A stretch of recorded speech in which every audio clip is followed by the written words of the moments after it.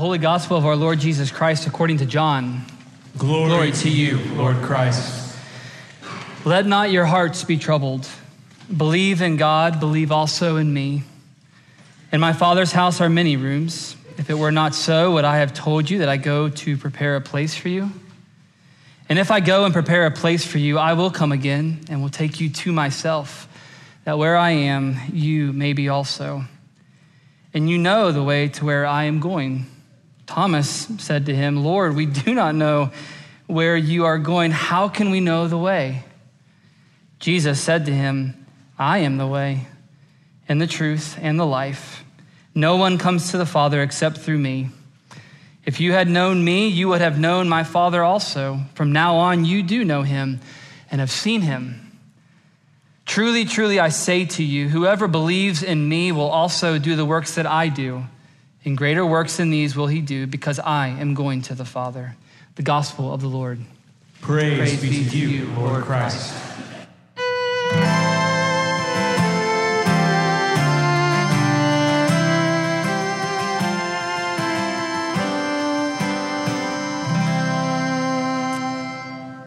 Morning again. Let me pray for us.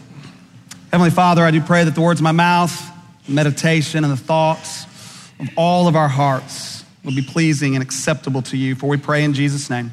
Amen. The McKinsey report on Austin came out a couple of weeks ago. Some of you may have seen it. We now live in the 11th largest city in the country. And since 2010, our city's GDP has doubled, while our population has grown by almost 40%. The average home price in Austin during the same time has risen by 170%. And we now have the highest congestion commuter costs, which means bad traffic, of all mid-sized cities in the United States. Second worst in Texas, trailing only Houston.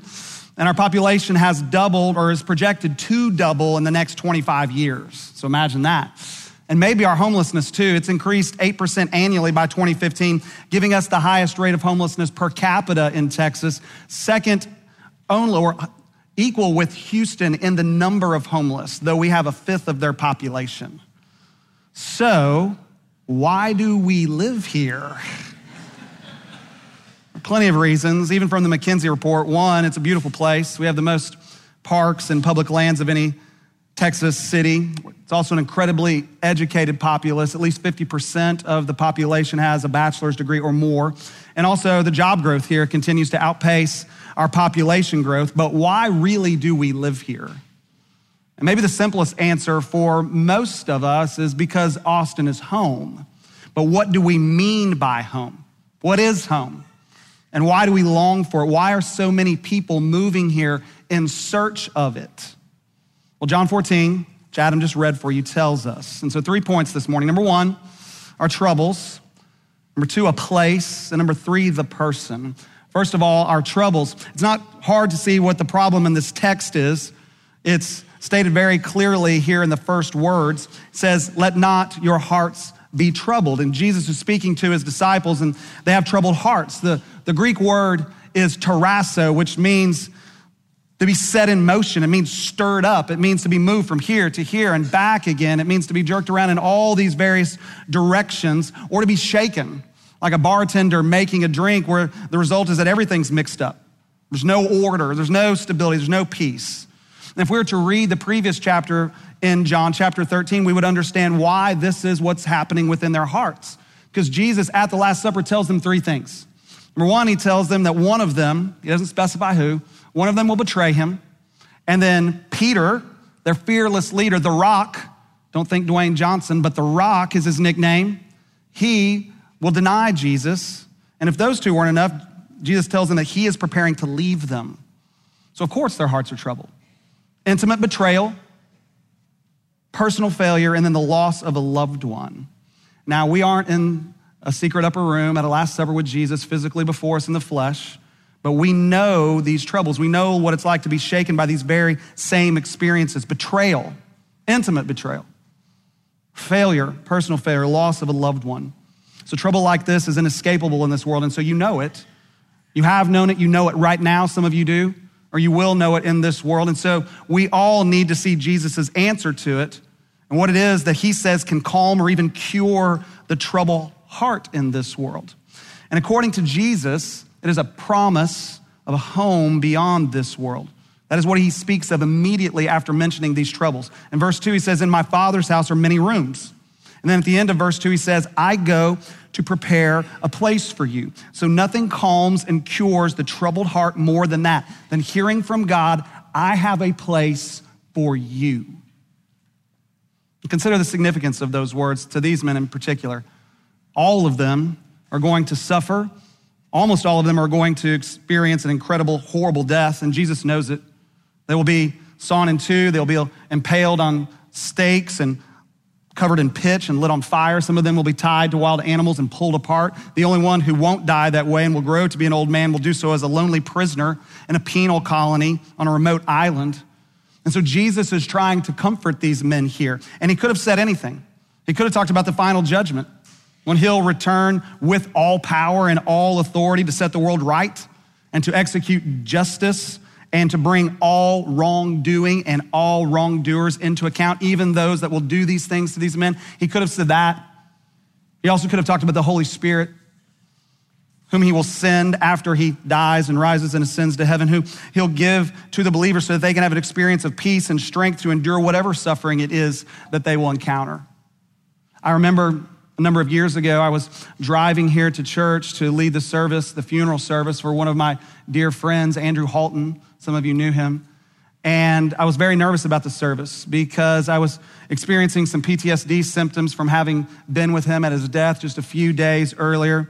I was apprehensive about breaking down and even being able to lead the service. And so I prayed the Spirit would fill me and uphold me and calm me and enable me to do my job according to my role and according to my ordination. And as I was driving, I remember the very street in my neighborhood where I was at this moment, in an inexplicable way, a peace and a calm and a steadiness washed over me. And I knew in that moment that I would be okay. I'd be fine for the most part to leave the service, and I was. And what was it? Well, it was the Spirit. It was Jesus sending the Spirit, like Paul speaks of in Philippians 4, where he says, the peace of God, which surpasses all understanding, will guard your hearts and your minds in Christ Jesus. And many of you here know what I'm talking about. You know that experience. You've suffered far more greatly than I have, and you have known that God inexplicably but undeniably upheld you by his Spirit through it. And so Jesus could have talked about that. In fact, in a couple of chapters, that's exactly what he'll talk about, but not here and not now. Here he talks about home. And point 2, he talks about home as a place.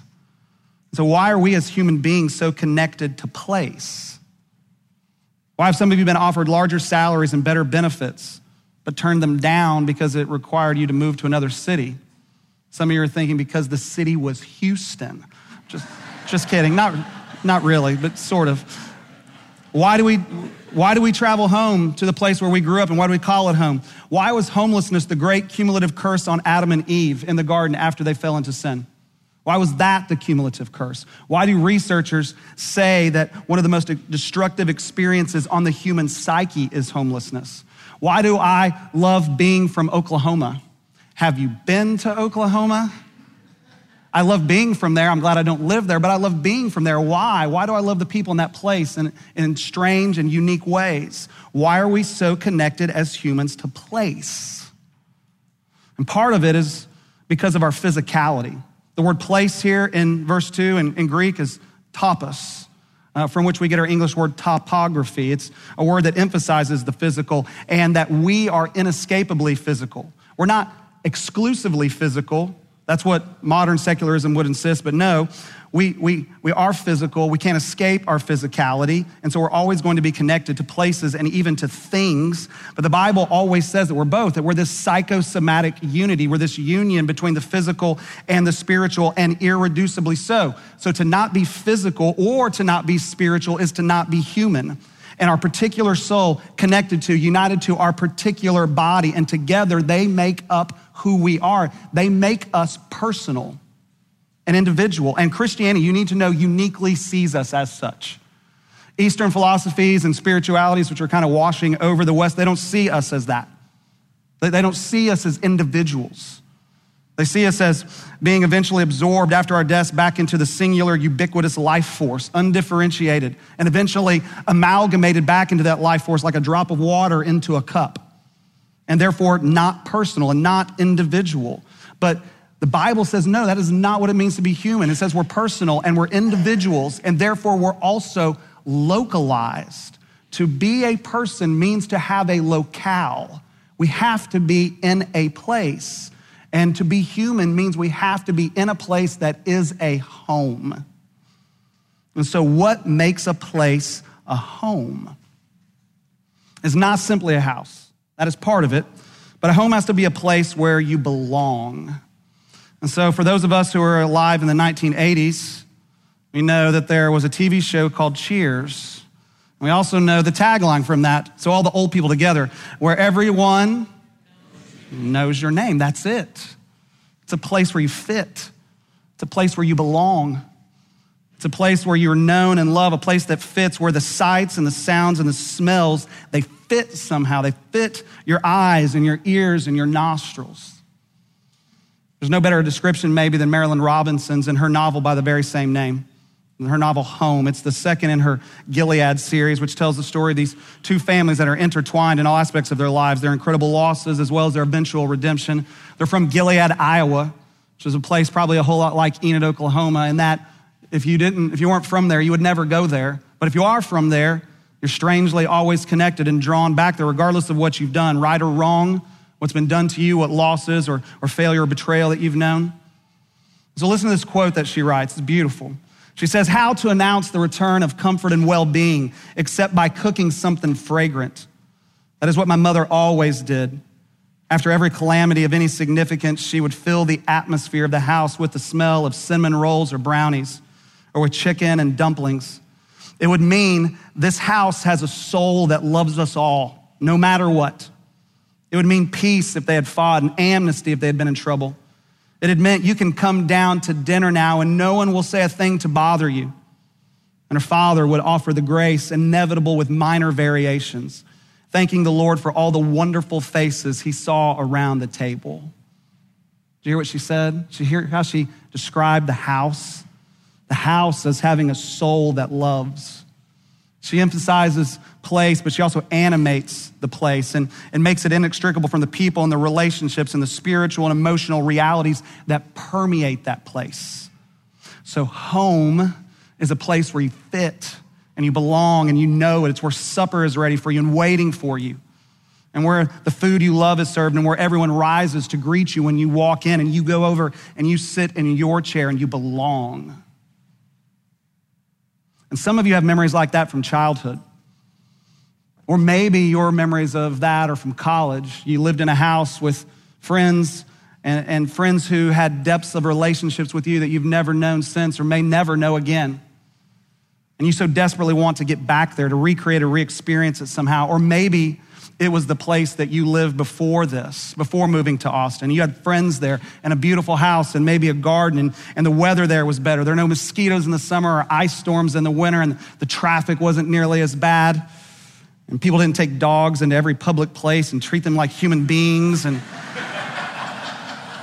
maybe there were stricter gun laws there. Maybe there were fewer tattoos there or whatever it is. Maybe everyone didn't wear burnt orange there. Whatever it was, you loved that place. And you miss it and you want to go back. So listen, if you do, it will not be what you remember, because your memories of it in your absence will be shaped by the longing for that home that Jesus speaks of here. And the two are not the same.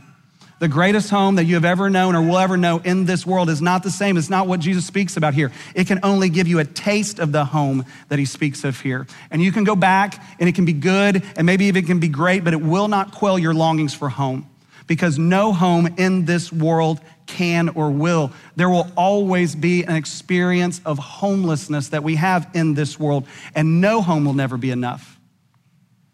I probably need to say that again for those of you who have moved here recently and have paid ungodly amounts of money for a house because that's what they cost now. Or maybe you immigrated from another country that was less prosperous and more dangerous. Or maybe you're building a home right now, or a second home, a ranch house or a lake house or whatever it may be. Listen, it will not satisfy. It will not fully give you a taste of what Marilyn Robinson writes about. Not a full taste, a slight taste, a taste, yes, but it will not give you it fully. It will leave you hungering and thirsting for more, because what you're hungering and thirsting for is what Jesus speaks about here in verse 2, his Father's house, which is a home beyond this world and beyond this life. And until you recognize that and accept that and set your heart on that place, you will never be satisfied here. You will always be disappointed with the city that you live in, the culture you live in, the neighborhood, the house, your friends, your neighbors, the weather, the traffic, the people. They will always disappoint you, and you will eventually crush them with a weight of expectations that they were never designed to bear, whatever it is. Because that is true of everything. The best marriages, the best careers, the best vacations, the best houses and cars and neighborhoods and schools, they all eventually, at the end, leave us restless and longing for something more. C.S. Lewis in The Problem of Pain, he said, our Father refreshes us on the journey with some pleasant inns, hotels, but will not encourage us to mistake them for home. Heaven is our home, and it is a place. And someday heaven will come to earth, and then and only then, and there and only there will you be satisfied and at rest, body and soul. Do not mistake the ends of this world for your home. And here's how. Here's how to not do that. Point 3, particular person. Home, according to Jesus, here's a particular place, but it also is a particular place where a particular person is. That particular person is himself. He says, I go to my Father's house. I will be there and I will bring you there. He says in verse 3, I go to prepare a place for you. I will come again and I will take you to myself, that where I am, you may be also. In one sense, that's the goal of everything with God. With everything in relationship to us, in all creation and all redemption, his goal is that we might be with him. In fact, that's how the Bible ends. In Revelation 21, the very end of the scriptures, John, who writes that book, has this vision of heaven. And he says that he sees that the first earth has passed away. Heaven invades earth, transforms it, and the first earth has passed away. There's a new earth. He says in the sea, symbol of death and evil and all loss and brokenness, the sea is no more. And then here he hears God proclaim, behold, the dwelling place of God is with man. He will dwell with them, and they will be his people, and God himself will be with them as their God. 3 different times in one verse, he says, with them, with them, with them, because that's the goal of God in everything. Jesus is Emmanuel, God with us, that we might be his people with him. And that is his goal in everything that he does with us. Jesus says this, that his Father's house is our home. Jesus says this, and then Thomas, good old Thomas, what's his nickname? Doubting, not fair, but that's the way it is. He says, Lord, we don't know where you're going, much less the way to get there. And he says, yes, you do. Yes, you do. You know where I'm going, and you know the way because you know me. I define the place, and I am the way. In other words, he says, stick close to me. While I'm here with you physically still in this life, stick close to me. And then when I'm gone, by the Spirit, stick close to me by hanging on to my word and by hanging on to my people. Hang on to me by my word and by my people. And if you do so, you will be on the right way home to me. I am the way.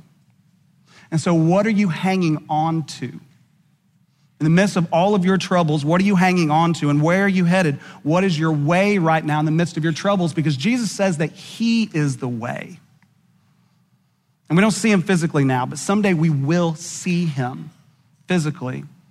The church calls that the Visio Dei, the vision of God. It's also called it the beatific vision, because that's what it does to us, beautifies us. Bea is a word that means to make happy, perfectly happy, content, at peace, at rest, ineffably joyful, just like God. Seeing God transforms us completely. Later in 1 John chapter 3, John says, we know that when he appears, we shall be like him because we shall see him as he is. Those loved ones that you have lost who have gone to be with Jesus, I know that you long to see them. I promise you, when you get there, they will not be the ones that you're looking for first and foremost. That seeing them will not transform you utterly and completely in every aspect of your life. Seeing him will. because he is what makes home, home. And verse 6, of course, is the most troubling verse today in our culture probably. I am the way.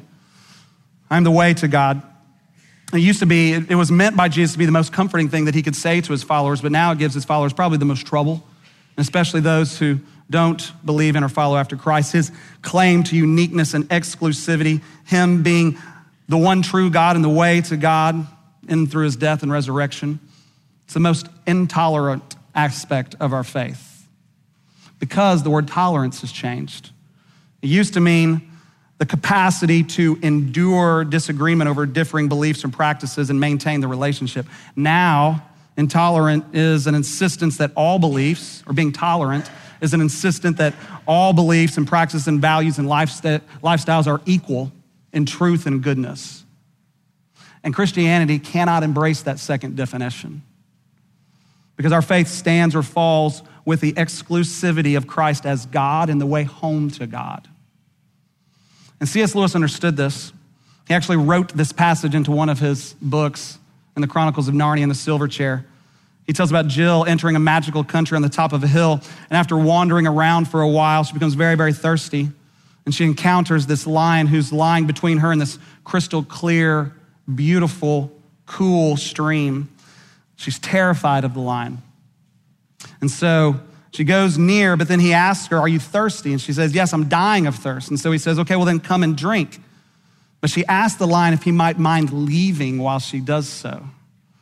When he doesn't, she realizes and says she might as well have asked the whole mountain to move aside for her convenience. So then she asks the lion if he will promise to not do anything to her.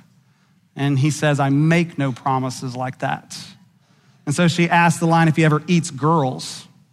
The lion very matter-of-factly says, I've swallowed up girls and boys, men and women, kings and emperors, cities and realms. So then Jill says, well, I dare not come near. And the lion says, well, then you will die. She says, well, I suppose I must go and look for another stream. But the lion replies, there is no other stream. And so are you thirsty this morning in your soul? Is your heart troubled? There is one home that you seek. There is one home for you that you need. There's one place and one person who makes that home truly what it is. So believe in him and hang on to him. You eventually will see him and be completely transformed into your perfect self. And as you journey home to him, you will do the works that he did while he was on this earth. Do you see that he says that? That you will do the works that he did because he is with you. So do not be troubled. Calm your heart with the hope and the promise of home. Amen. Let's pray. Heavenly Father, we do pray that you would impress upon us by your Spirit everything that Jesus speaks of here. He speaks about our home with you, a place where he is, that we may be with him also. Assure us of how desperately you desire our presence with you now and forever. In Jesus' name, amen.